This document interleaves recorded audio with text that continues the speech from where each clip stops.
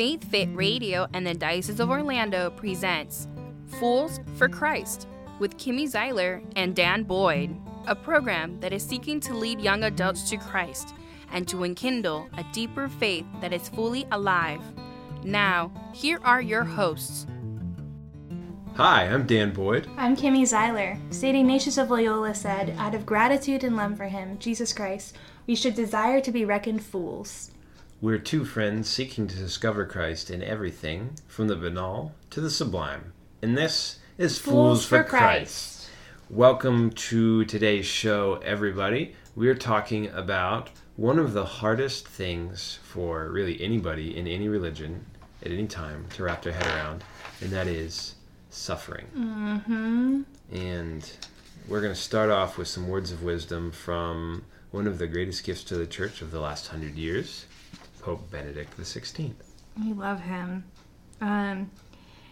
So this is one of my favorite quotes. I want to start off by saying that, and I'm going to pause in the midst of it because he uses a lot of big words in typical Pope Benedict fashion. Yeah. He says, anyone who has stretched his existence so wide that he is simultaneously immersed in God, that's an upwards motion, and in the depths of the God-forsaken creature, and so that's a lateral pull, a lateral stretch, is bound to be torn asunder.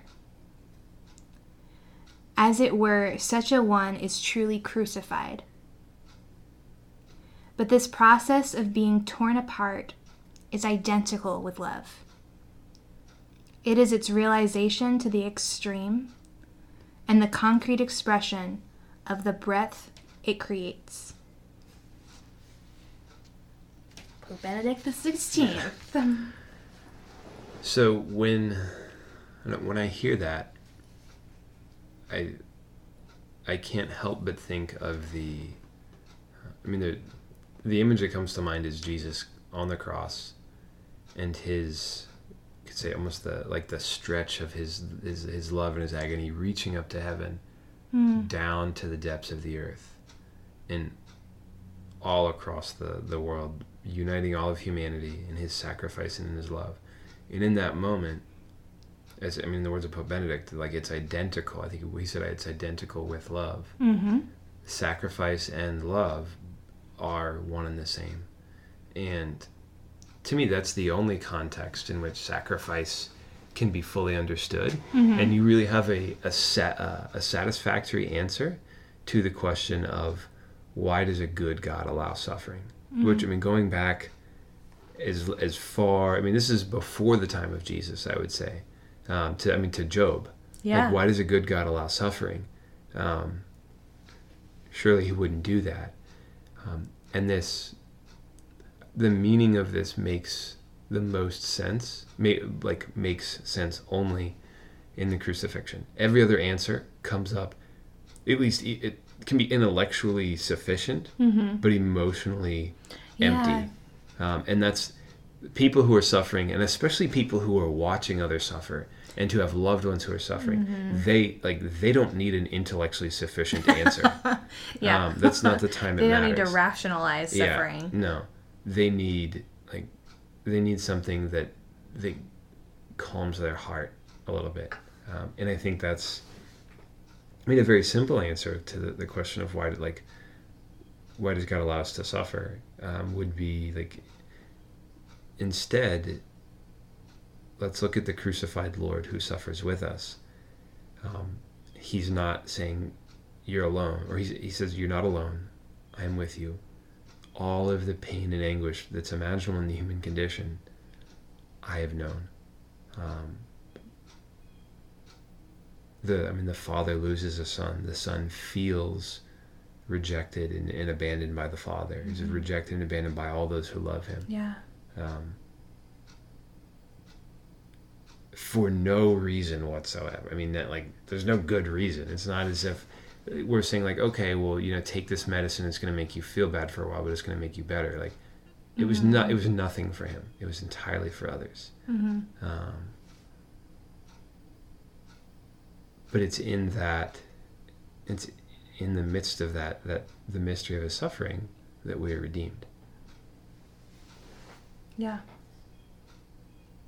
This is a really hard subject right now. Yeah, absolutely. Well, So, I mean, it's a hard subject any time, but Yeah. right now, I just am thinking about everything going on in the world and seeing all of the physical suffering, just that's going on in the world. And part of that answer makes it seem like we're saying, that's okay, just deal with it. right. And that's the part where, you know, the hair on your back of your neck starts to stand up and you start to get angry, because that's not an appropriate response No, to it never suffering. is. Yeah. And so let's talk about this. Yeah. Yeah. Because it does. I mean, sometimes it can seem like especially people in the church are just saying, "Suck it up and embrace it." Mm-hmm. And I don't think at any point the church says, like, you can't or shouldn't do things to mitigate or diminish suffering. Mm-hmm. I mean, especially like, I'm not talking like fasting on Friday, which is like, to anybody who's gone through the pain of serious loss knows, like, fasting on Friday is not suffering. Yeah. It's penance. It's mortification. It is not suffering, especially if you live in a situation where you eat pretty much all you want anytime anyway. Mm-hmm.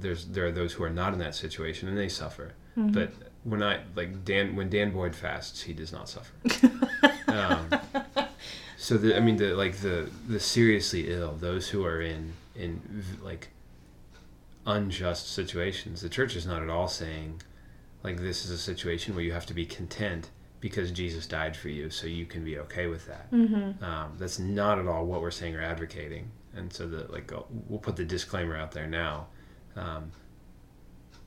This is not to say that we should ever try to justify someone, like a case of abuse or of neglect or anything serious like that, and say, like, just embrace it for, like, this is what God's asking you to do. Like, nonsense. Never. I mean, Jesus the clearest Jesus ever comes to telling people that they're not going to get to go to heaven is because they don't take care of their suffering brothers and sisters. It's pretty standard. Yeah. Well, that's all basic Catholic social teaching, is that every effort and method should be taken to alleviate suffering Right. in the world. So that's, I mean, hunger, thirst, like, Poverty. non-physical suffering, poverty, like emotional. So I mean, the sick and the imprisoned and those who are abandoned, those who are persecuted, we're asked to take care of that. Yeah. So it's like it feels like two things that are wrestling with each other. Yeah. From what we just talked about. So let's take a step back. Okay, good idea. And let's first talk about the meaning of Jesus' suffering. Yeah. Because I think that's a good starting point. And if we can't jump to the latter part of what we were just talking about without first really probing that and discovering what that really means. Agreed. Because then we're just approaching the latter part, the second part, without the full understanding of the first. Yeah. And so it does us good to look at both. So Jesus died on a cross. Spoiler alert. And there is this mentality that we have that somehow God the Father needed to see his son suffering in order to save us. As if, like, God was looking down upon the crucifixion, that moment in history. T.S. Eliot calls it the still point of the turning world. I think that's a beautiful description. That God the Father is looking down on his suffering son, and somehow his wrath is appeased. Yeah. And so that gives an impression that, like, a wrathful God is forced to appease justice by the actions of the son. Right. It's almost like to use a kind of a modern example.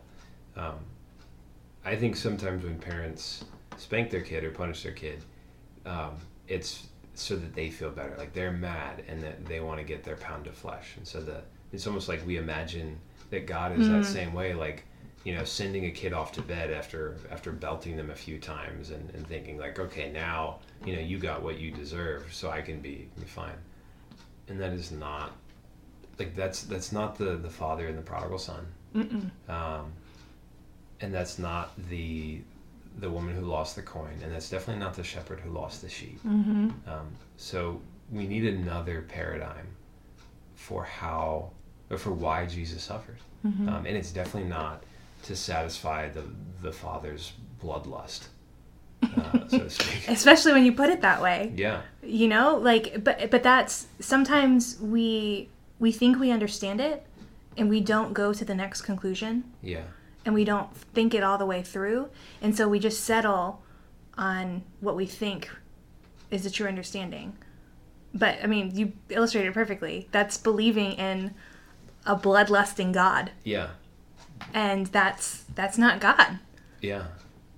So how do we believe in a good God and still make sense of what happened at the crucifixion?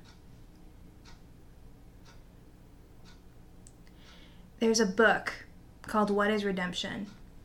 And Dr. Hahn had all of us read it during one of the Theology Foundations courses. It was out of print, and he sent it to print for us in our class. Oh, wow.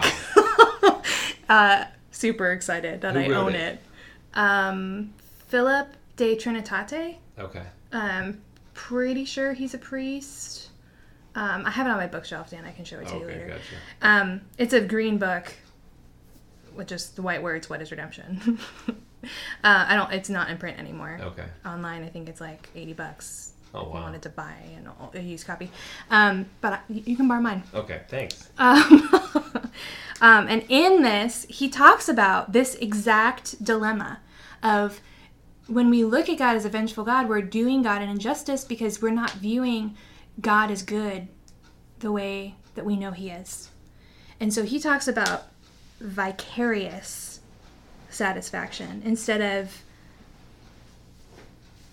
a substitutionary satisfaction. So instead of Jesus stepping in for us, the substitute, right, he talks about how it was that moment was Jesus loving us enough to freely and willingly suffer the penalty due to another. And so instead of it being, and this is such a subtle, simple difference. I was just thinking that myself, yeah. Instead of Jesus taking the wrath of the Father, and that's substitutionary. Yeah, I was right. Substitutionary. Now he is acting with love, giving of himself for another. And so now what the Father is seeing has changed. Right. Right? So the Father looking down upon the Son is no longer looking at the Son who is taking upon himself the wrath of the Father. Or almost like it wasn't the Father who was saying like, okay, time, like I'm killing you because I'm mad and someone has to die. But instead it's the Father saying, look how much my Son loves.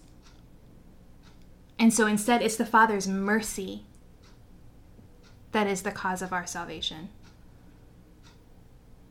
It's the love between the Father and the Son that brings about our redemption. And that is what ties into Scripture. Hosea, I desire mercy, not sacrifice. Right. And so he says, St. Thomas Aquinas, okay, strictly speaking, the cause of Christ's death was not sin at all. The cause of Christ's death was not sin at all, neither his, for he had none, nor ours. So the cause of Christ's death was his love for the Father and for us on the occasion of our sins. I feel like that's a forgotten part of church, of our Christian heritage, of the embrace theology of the church. And not to say, I mean, that's without kind of like elevating Thomas Aquinas to the level of dogma. Yeah. Yeah. So I mean, but it's easy to forget that line of thought has been in the church probably for as far back as the church goes all the way to Christ. Mm-hmm. And somehow we've bought the lie that somehow, despite Jesus' best efforts to prove that God was merciful, we still think he's vengeful, and he's only merciful because Jesus happened to give him something that distracted him long enough to forgive us. Yeah. As opposed to like focusing on the depth and richness of the love of Christ. And again, as you said, it is a bit of a subtle distinction, but it's one that is important to make so that we don't do the Father the injustice of thinking that he's a vengeful, wrathful God, mm-hmm. and instead see this as it's almost like I wonder sometimes, would Jesus not have been, Jesus would have been crucified in some sense because he was simply rejected for who he was and what he was representing. Mm-hmm. And it was in embracing that, in being faithful to the mission the Father had given him, in the love to us and the Father and the suffering that caused. And that display of love is the movement of mercy and salvation, so to speak. So kind of with this idea in mind, this informs, one, how we look at our own suffering, mm-hmm. And how we console others in their suffering, or how we speak about the suffering of others. And I think the first thing it rules out is this idea that God is punishing us through our suffering. Yeah. And also, to be very careful here because of the language that Scripture uses at times. Yeah. But that God is in some way testing us to see if we're faithful enough, and he's trying to see if we're going to fail. Mm-hmm. There's no doubt that Scripture that suffering builds, that suffering produces great fruit, but it's precisely because of love. And this is not God playing weird backyard scientist with all of creation. Weird backyard scientist. Okay, how much negative stimuli can I give these things before they do something good and heroic? Yeah. But instead, suffering's a part of life, and it gives us opportunities to sacrifice and love. And I'll say this unabashedly. Love overwhelms and trumps everything in life. The joy and the Amen. Peace and the goodness that is found through love. Even in the let's say the everyday type of love that never gets written about, mm-hmm. is worth the suffering that is a component part of loving other people. Because when you love, you make yourself vulnerable. And so one of the best pieces of advice, or the best little lessons that a friend of mine gave me, he was probably in his 60s or late 50s at the time, and it was when I was first married, and he said, "No one has ever hurt me as much as my wife. And I have never hurt anybody as much as I've hurt my mm-hmm. wife emotionally." And it's because of the vulnerability there. And he wasn't mad, he wasn't upset. It was where there's love, there's vulnerability, and the opportunity for being hurt, and therefore the opportunity for sacrifice and greater love. And in my own life, at least, I will not speak to anybody else's experience only because I can't, but speaking from just the life of Daniel Boyd, the opportunities that the Lord has given me to sacrifice have been the causes of some of the greatest, if not the greatest, joys in my life. And for that I can say, blessed be the name of the Lord. Mm-hmm. And it's, God's not punishing me. He wasn't toughening me up. He wasn't beating me because I was the dog he liked best, as the saying goes. But rather, he invited me to love deeply, and that meant that I had to sacrifice. And on the other side of that sacrifice was only love. Mm-hmm. You reminded me of another quote. And this is second only to the first quote I shared. So I shared with Daniel before we started doing this that this is what I wrote like all my papers on in grad school. The connection between love and suffering. Because I was so enraptured and attracted to the idea of the connection between the two because we never talk about it. And so here's another thing that Pope Benedict XVI said. And this is all in his Introduction to Christianity book that he wrote for college students, which is amazing that we have a book called Introduction to Christianity from a pope. Well, he was a cardinal at the time. Or maybe he wasn't. Maybe he was just a professor at the time. But here's a quote. Even the yes to love is a source of suffering. So this is what Dan was talking about. That's why my mom reminded me. Yeah. Because love always requires expropriations of my I. So to kind of like break down that fancy word, expropriations of my I, means a surrendering of myself to the needs and the goods of others. In which I allow myself to be pruned and wounded. Love simply cannot exist without this painful renunciation of myself, for otherwise it becomes pure selfishness and thereby ceases to be love. And this kind of like rolls very like our own response to suffering and how we respond to other people who are suffering really doesn't need to be any different, and that we can either choose to abandon others in their suffering and kind of turn a blind eye and say I don't care, or the whole idea of solidarity, to be with them in their joys and in their suffering, and it means loving others, and it's in those acts of love that we alleviate the suffering of others. It's the meaning of the word compassion. Yeah. To suffer with. And love is what gives that, could say restores the sweetness to the dry and burdened soul. So I guess there's no good prescription for like what to say to someone, but the prescription is to simply love them, and whatever that looks like at that time. And whether that's a tangible act or whether it's a being with. Yeah. And that's that's not a quick 30-second answer to why does God allow suffering and what are we supposed to do. But that's the answer that we have to those who are suffering. And I think that will convince the world of the goodness of God, much more than any other rational explanation we could give. Yeah. So, well, with that, we will leave you to contemplate the many various and beautiful ways that you can respond to the Lord's invitation to love by loving others very deeply, including the Lord. So, God bless everyone. Until next time. Bye. Faith Fit Radio and the Diocese of Orlando presented Fools for Christ with Kimmy Zeiler and Dan Boyd.